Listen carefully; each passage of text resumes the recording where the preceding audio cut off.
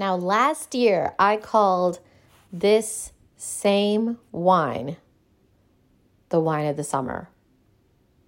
And so here comes 2021, Big Salt.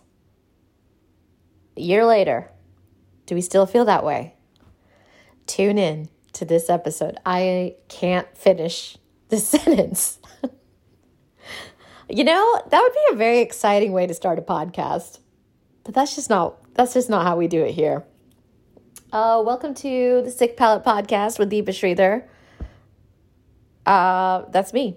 And today we're talking about our first ever repeat wine label. We're talking about Big Salt because it's in the height of summer. And summer is Big Salt, okay? As far as I'm concerned. Also, that's a perfect white wine name. Big Salt. Come on, get out of here.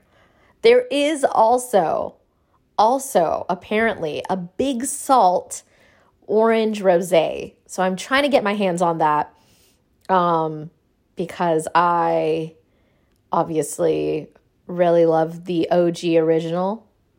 But I'm very interested to see what they're doing in Oregon with a Big Salt in the orange rosé version. But today we're talking about this very great Oregon white wine. I think this is a little bit similar to last year's version, where it's a mix of different kinds of white wine grapes collected in different parts of Oregon.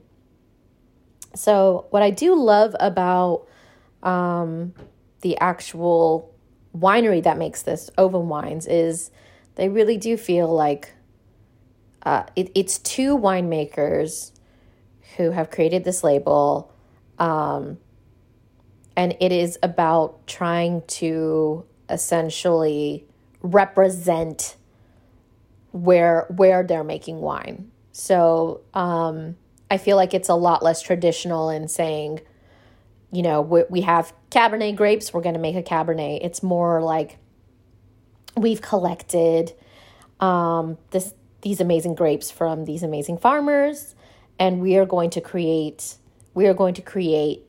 a wine using low intervention methods, co-fermenting different grapes together and making something wholly new.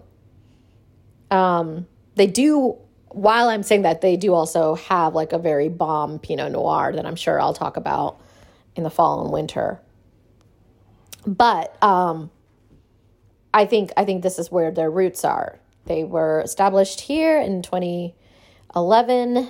By here, I mean Oregon, not in Texas. Keep up, okay? And I think this is I think Ovum Wines was wanting to kind of get white wines back up on the map. They deal with a lot of Riesling, Gewürztraminer, and Muscat. So what consists of the 2021 Big Salt? Also, a very exciting thing is if you can go to their website, you can actually look up the wine tech sheet yourself. And it really gets into what soils the grapes were harvested in. It talks about the elevation. It can even tell you the harvest dates. And of course, it gives you the ABV, pH, all of that too. And really just kind of gives you like a nice kind of PDF that gives you all of the information. I think there's actually a lot of these wineries that will put up these sorts of sheets because people want to know. People know more about wine, and people also want to know how did you make this thing. So I would love more wineries to put up your tech sheet. Makes my job easier, but also it's just like a really cool thing to have, especially let's say you want to buy a case of this and you want to talk about it a little bit to your friends while you are drinking it, taking another bottle out from the Yeti cooler. because you're outside, right? We're drinking white wine outside. Then this is a nice little thing to have. So looking at this tech sheet, and it is 50% Riesling, 30% Gewürztraminer, 14% early Muscat, which I don't know what early Muscat means, 3% Sauvignon Blanc, and then 3% it just says others. And I respect that. I respect them being like, you know what? A little bit of something. It's something, okay? Sometimes I choose to believe that too, because I feel like, at least in Texas, you get a lot of Mustang grapes, which people don't really use for wine. You can use the grape leaves.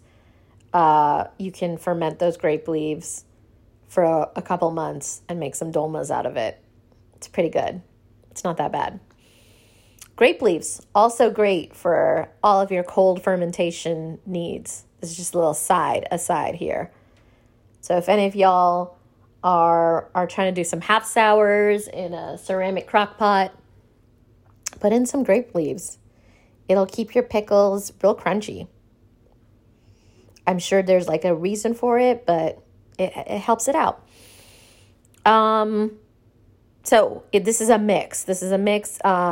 Vineyard info here, it says up to 10 vineyards that were all either certified organic or practice similar farming. Now, I like that they said or practice similar farming, because to be certified organic means you need to have a lot.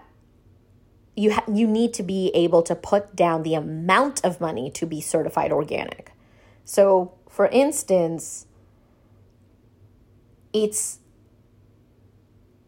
just because a farm isn't certified organic doesn't mean that farm isn't organic. And just like in the farming game, just like in the food game, just like basically any game, if you have more money, then you can appear more legitimate than other people. But if you don't have that money, or if you are unwilling to pay that money, which I also understand, you can still be an organic farm. So I like them saying or practice similar farming. Hell yes. In the production, it was a lot of, like we say, co-fermentation. Co-fermentation, as what I am meant to be led to believe, is essentially you're putting the grapes together. Now, winemakers, correct me if I'm wrong, because I love to be wrong, but I will not correct myself unless you tell me otherwise. But essentially, they're not fermenting separately. These bunches of grapes, they're fermenting together, and that kind of gives it a more volatile, quote unquote, fermentation, because you have different sugar levels, and you've got a lot more wild yeast that's going on because you've got different kinds of producers now. Each grape has different sugar amounts, and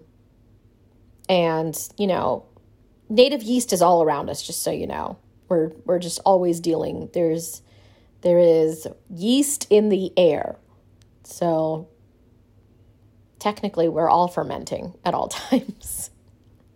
But these grapes are just sort of like working together to create this natural environment. The early Muscat and the Gewürztraminer grapes, they were doing skin contact for 3 to 24 hours. Riesling partial skin contact 3 hours, it says on this tech sheet. This tech sheet is the shit, let me tell you. But it's also interesting because when I think of skin contact wines, I am thinking, okay, this is something that has to go on. It's a long process for it to count. It's really cool to see that, like, this is a short process. When we're talking about skin contact, I mean, I'm sure with orange wines it's a longer process, but it's really cool to see, like, 3 hours makes a difference. Gives you a little bit more of an idea of what it takes and how quickly wines can be pronounced. Skin contact, 3 hours. Come on, that's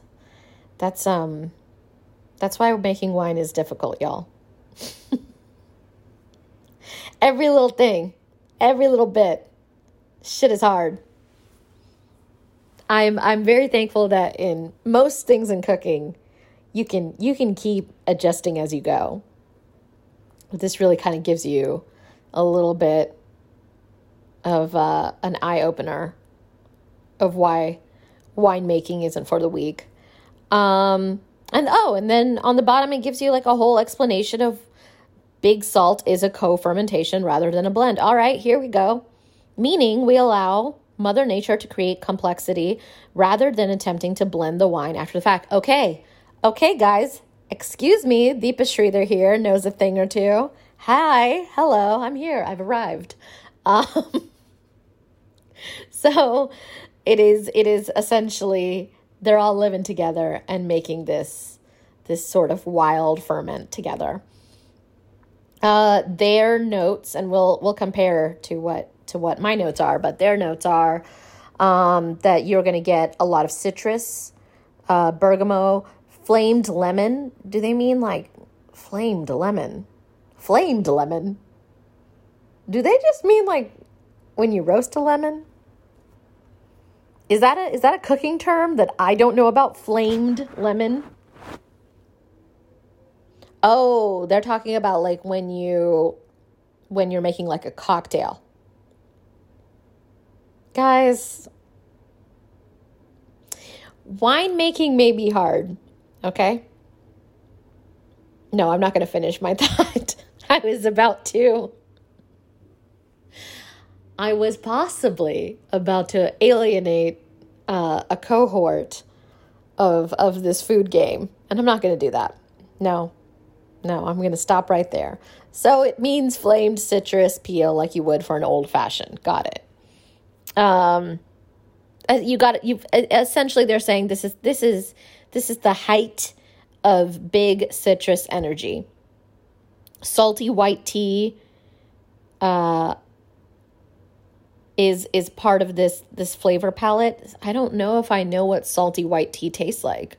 I know what salt tastes like, and I know what white tea tastes like. We'll get into it. Beeswaxy textures before finishing dry. It does finish dry. I truly believe that they're telling you big salt pairs well with fish tacos, pesto, chicken pasta, pad thai, or just chillin' like that. Love this tech sheet, y'all. So, as is now the family tradition on Tuesday nights, I make the whole family, since we're all here in Austin, taste the wine that we talk about on the podcast. And then I look through my notes. So my sister felt like it smelled like nail polish remover, but in a good way. And I think I know what she's talking about here. My mom doesn't drink, but she smelled it. Guys, the woman is learning so quickly. Last time she smelled a wine, she said it smells beautiful. This time she said that she too understands the nail polish remover smell. Now, this is not to say that they didn't enjoy the wine. It's that I think it is so overwhelmingly citrusy that you do almost get like a harsh alcohol note. Kind of like when you smell a vodka. That's kind of where I felt it was going a little bit. Obviously, it doesn't have the same effects or the same alcohol level, but a little bit of that almost burnt vanilla smell, which I think can kind of align with a nail polish remover or vodka. Rounded taste, which I think was also correct. There's a lot of minerality. my sister also likened it to how an oyster shell tastes. My father said that there wasn't really an aftertaste, but we paired it with a very cucumber, lemon, lime, tomato, and green apple salad, and it did very well with it. So definitely you want a lot of fresh, raw flavors with Big Salt. Everyone really loved it though, which was really awesome. I say really love, as my father will love a white wine as much as he can. That's really not his cup of tea, but it was very well received. How do I compare it to last year's Big Salt? I really love that this tasted like its own thing. It didn't feel so reminiscent, I think, of 2020 Big Salt. This was a little bit brinier, I want to say. I just think they're two very different things. I think last year's Big Salt was more, it was a cleaner finish, I want to say, because this did have like a very dry aftertaste, this 2021. But I think it sticks with you. I think when my sister says this is how an oyster shell tastes, I think that's exactly correct. It's got more mineral brine. And I really enjoy, I like a white wine that lets you kind of know it exists. And this Big Salt has a lot to say. Would I pair this with tamarind? No, I wouldn't. I think there's a lot going on, but I do think that this can easily get lost in the tamarind sauce, for real.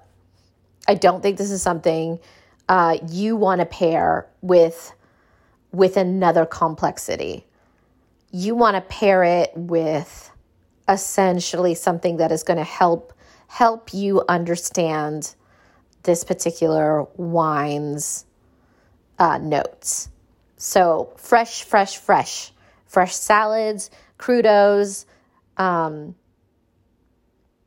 honestly don't even think like a ceviche. I'm talking go raw, go fresh. Don't try to pair it with something that would be even considered an entree. This is about having something light to eat with it, because the white wine of it all is telling a stronger story, or could tell a stronger story than whatever you're pairing it with. Or it would either clash or just sort of turn to a more generic version of itself if you go too crazy. That's just what it is. So this is us 100% a perfect pre-party wine, a wine to end the day with, a wine to just kind of sit outside. If you've got like a banging porch, it's summertime. So, the sun is going down. You want to drink a little cold white wine outside. I think about your life. This is great wine to do it with. Big Salt. But as usual, just stellar stuff coming from Ovum Wines.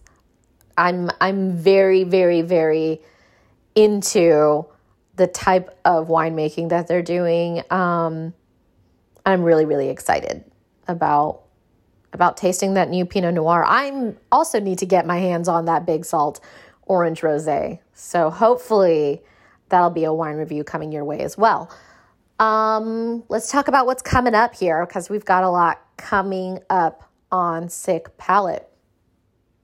We're finally getting into the fruit wine of it all. I'm so, so excited. So first up on it will be some offerings from Fruit Blood, which is the fruit wine winery.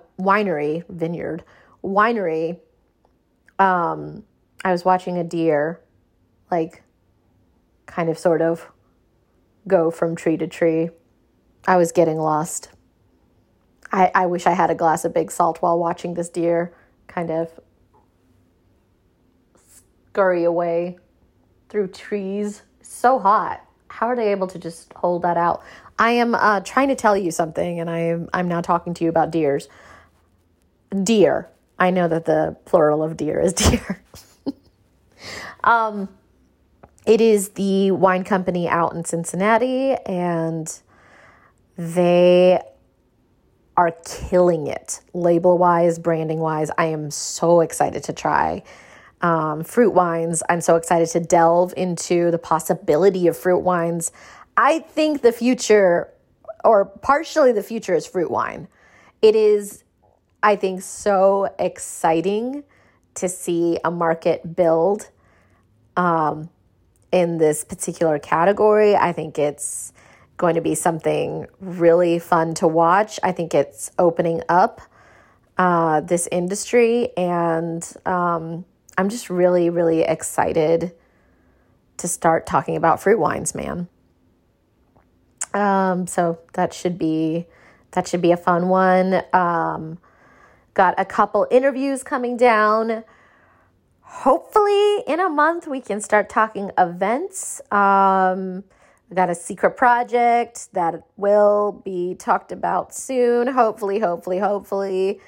A lot of work is happening behind the scenes. Newsletter-wise, I've got a salt newsletter. We've still got the Jaggery newsletter coming up with a reimagined version of a Canelé, with a little bit of South Indian POV. And then we also have the Wild Fermentation newsletter coming up with Pizza Wave sauce. There's a whole lot of stuff happening through Sick Palate. So if you are wondering, hey, I'd like to start my free trial. You know what you should do if you want to be really strategic about this? Wait a couple weeks, start your free trial then. You can get like the latest, most amount of content. And then hopefully you just kind of stick around because you like how it feels. You know, try it on for size. Isn't that what like Stitch Fix does? Yes, this is podcast newsletter Stitch Fix here for you. All right, I'm out of here. And I will talk to you guys very soon. Goodbye. Go buy some big salts.